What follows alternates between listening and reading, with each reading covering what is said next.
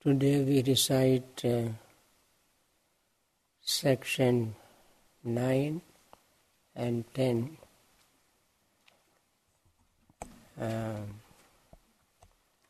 Let us begin. May I abide pervading one quarter with mind imbued with loving friendliness, likewise the second quarter, likewise the third, the fourth, so above, below, around, and everywhere, to all as myself, may I abide pervading the all-embracing world with mind imbued with loving friendliness, imbued, exalted, immeasurable, without hostility and without ill will. May I abide pervading one quarter with mind imbued with compassion, likewise the second quarter, likewise the third, the fourth, so above, below, around, and everywhere, so all of us to myself, world with mind imbued with compassion, abiding, exalted, immeasurable, without hostility and without ill will. May I abide pervading one quarter with the mind imbued with the joy in the good fortune of others, likewise the second quarter, likewise the third and the fourth, so above, below, around and everywhere, so all as myself, may I abide pervading the all-embracing living friend, with mindful with the joy, with good fortune, and imbued with exalted, immeasurable, without hostility and without ill will.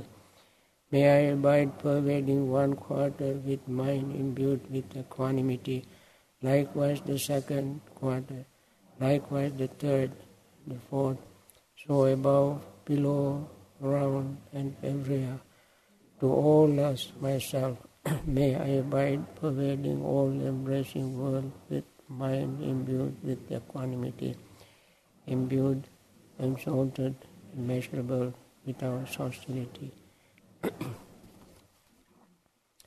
By the blessings that I have received from my practice, may my venerable preceptors and teachers who have helped me, mother, father and relatives, male and female rulers, worldly powers, virtuous human beings, the high beings, demons and high gods, the guardian deities of the world, celestial beings, the Lord of death, friendly people, indifferent and hostile, may all beings be well.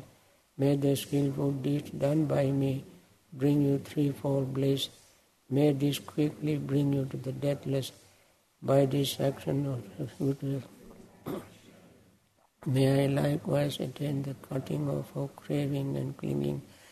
Wherever I fault I have until I attain liberation. May they quickly perish. Wherever I am born, may there be an upright mind, mindfulness and wisdom, austerity and figure. May harmful influences not affect myself. The Buddha is the unexcelled protector. Dhamma is the supreme protection. Fearless is the silent Buddha. The Sangha is my true refuge. By the power of this and by these blessings, by means of these meritorious deeds, may I never join with the foolish. May I join always with the wise until the time I attain Nibbana. May the suffering be free from suffering. May the fear-struck be free from fear. May the grieving be free from grief. So too may all beings be. And all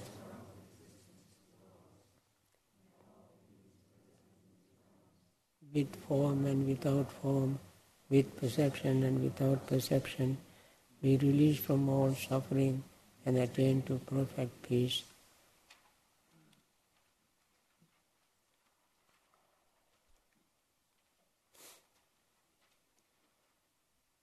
I think these are very beautiful concluding words of this short retreat. When we have very pleasant, beautiful experience, anytime we first think of our loved ones, you may have had similar experiences in your life when you go somewhere, meet certain situations which brings you tremendous joy, happiness, and you really like that. At that moment you wish, how nice if my brother, my sister, my father, my mother, my husband, my wife, my children, my relatives were with me. They too would enjoy the same joy and happiness I enjoyed now. Similarly, when we practice something very spiritual, very noble, very holy, that is the time we think of our loved ones, our parents, teachers, relatives, friends, indifferent persons, even hostile persons, and all living beings, to have the same experience as we have. I think during this short retreat, at least you might have had some moments of joy, peace and happiness. That is unforgettable experience. Although you might have struggled for some times to gain peace and happiness, but eventually you definitely might have had few moments of joy and happiness, and recall it and wish your parents, teachers, relatives, friends, indifferent persons, hostile persons and all living beings to be in that position as you had.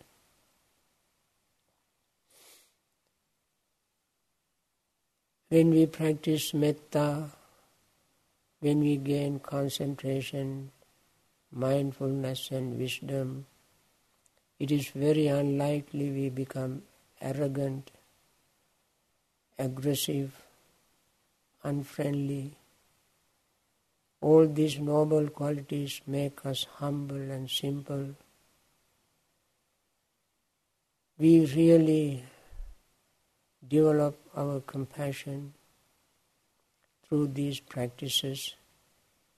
Metta towards ourselves, compassion towards ourselves, appreciating our own success and cultivating altruistic state of equanimity towards ourselves and towards others. Seeing the reality in life, we become so intimidated with the reality. In front of reality, we all are humble and simple. For example, when we cultivate mindfulness, we see we all are changing incessantly, fading away, growing old, falling sick, separating from our loved ones and passing away. This happens to us every moment. No matter how hard we try to hide them, how hard we try to fight them, eventually we meet them, whether we like them or not. Seeing this reality in meditation makes us very humble, very simple, less arrogant, less proud. Nor can we have any pride in our youthful appearance, health, wealth, gains, popularity. None of these things can stop us from losing what we have. That is the nature of Dhamma. Friends, Dhamma is not invented by the Buddha. Dhamma is not created by one single being. This is an ancient law, ancient truth, eternal truth, permanent truth. Dhamma doesn't vary from person to person, situation to situation, time to time. Dhamma is universal, and we all are subject to Dhamma. Dhamma itself exists without anybody's influence. And that is why the Buddha said, whether the Buddhas come into existence or not, this established Dhamma, this element of Dhamma exists. Uppadava bhikkhave tathagatanang, anupadava tathagatanang, titava sa dhatu dhamma titata, dhamma niyamata, sabbe sankhara anicchati, tang tathagato abhisambhujyati, abhisameti, abhisambhujyitva, abhisametva, achikkati deseti, panyapeti, patthapeti, vivarati, vibhajati, uttani, karoti. This very beautiful passage we should remember. It means because whether the Buddhas come into existence or not, this eternal Dhamma, established Dhamma, this element of Dhamma exists. That is, all conditioned things are impermanent. All conditioned things are unsatisfactory. All conditioned things, all Dhammas are without self. The Buddhas realize this truth, understand this truth, comprehend this truth. Having realized, understood, comprehended, the Buddhas teach, explain, describe, make clear to us. And therefore, this Dhamma is not the Buddha's creation. There are things in the universe, they all are impermanent. All the Buddhas do is that they help us to open our mind. They give us a key to open the door or into seeing this reality. The door is insight, mindfulness, concentration, and wisdom. That is the key. We cultivate it. Everything we practice in the name of compassion, loving friendliness, appreciative joy, equanimity, are a part and parcel of our practice of mindfulness, insight, wisdom. We don't try to visualize anything, imagine anything, bring any artificial things to us. Every artificiality is just mere imagination that delude our mind. And Buddha is a one who helped us to remove this delusion. Not too many people understand it or pay attention to it. Therefore, friends, this is very beautiful meaningful, insightful, compassionate teaching for us to face reality, to make us understand the Dhamma that exists by itself. And our duty is to understand it. Only when we are grown, matured spiritually, we understand it. Otherwise we continue to grope in the dark, going from place to place, seeking this method and that method, without ever coming to understanding. We will die confused, unmindful. So please remember this.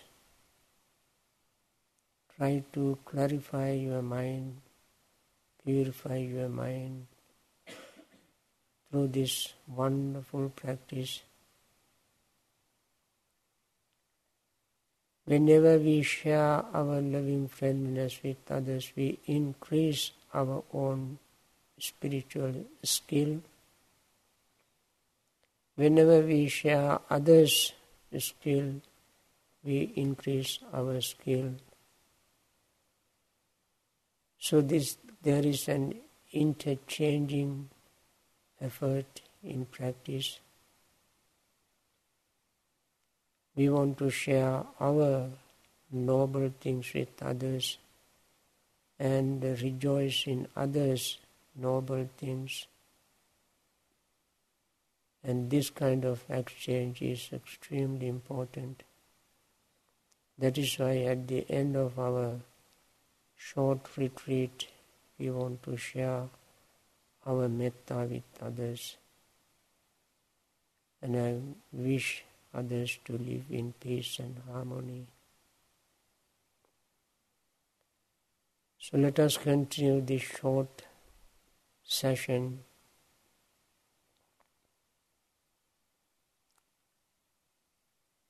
Clearing our mind with using mindfulness, seeing what is happening with investigation,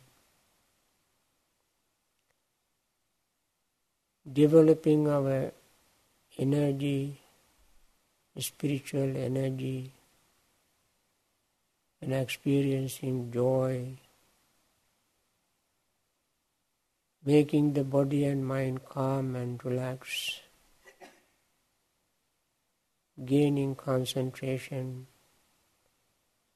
developing equanimity of unity.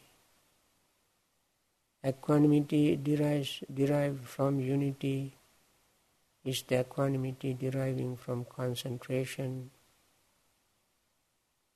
That is the state of mind which is very powerful to see things more clearly and going back to mindfulness. So this we repeat again and again, just like the Noble Eightfold Path. We keep repeating them in many, many times until we reach perfections of this practice of the Noble Eightfold Path or the factors of enlightenment until we attain enlightenment. Even if it doesn't happen very quickly, our effort would not be wasted. Our effort will lay the foundation, make our practices strong, so that one day we will get there. So with this courage, determination, we continue our practice.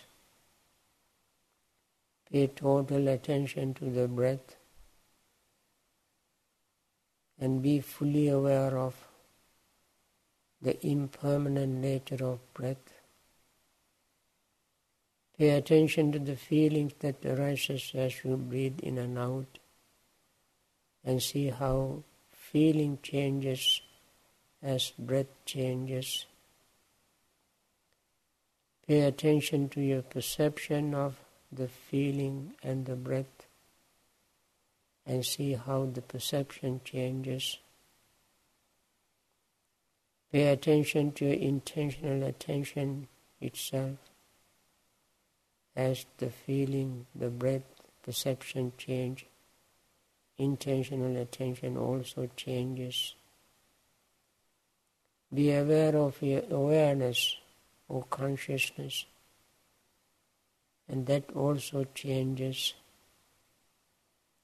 In these 5 aggregate, nothing can you find static, remaining even for 2 consecutive moments.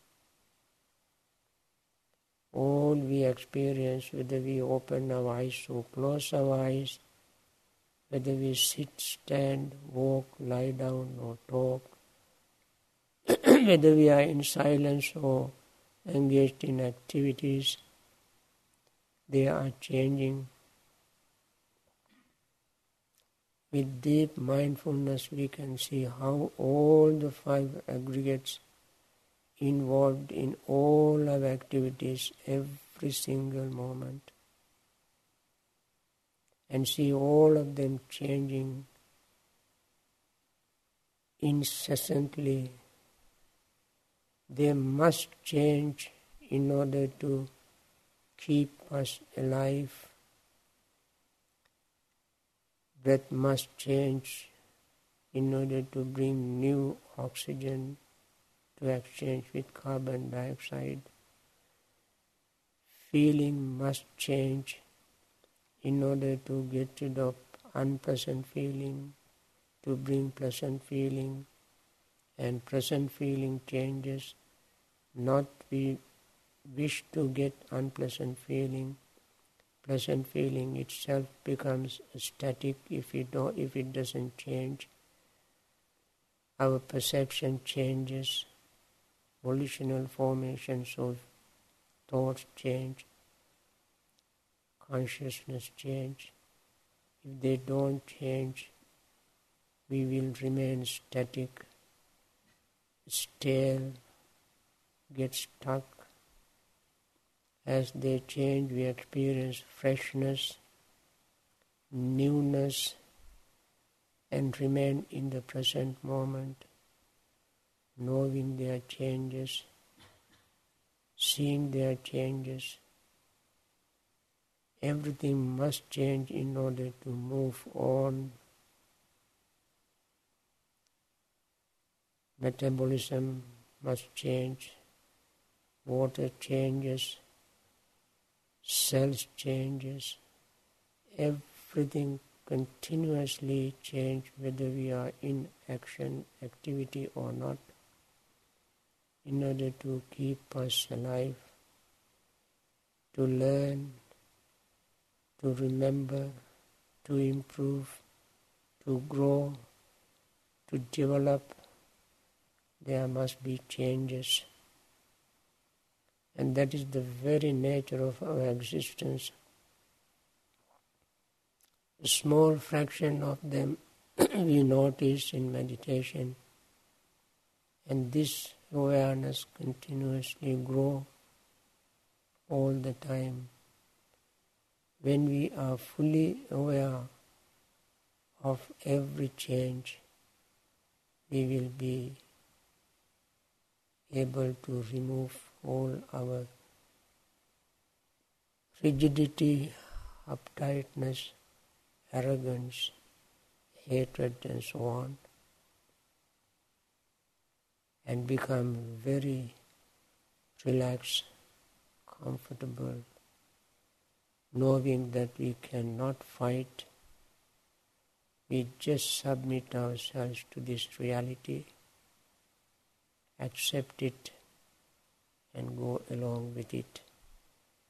If we do not attain full enlightenment, at least this much is enough for our effort, for our struggle as a reward. With this in mind, we continue to practice.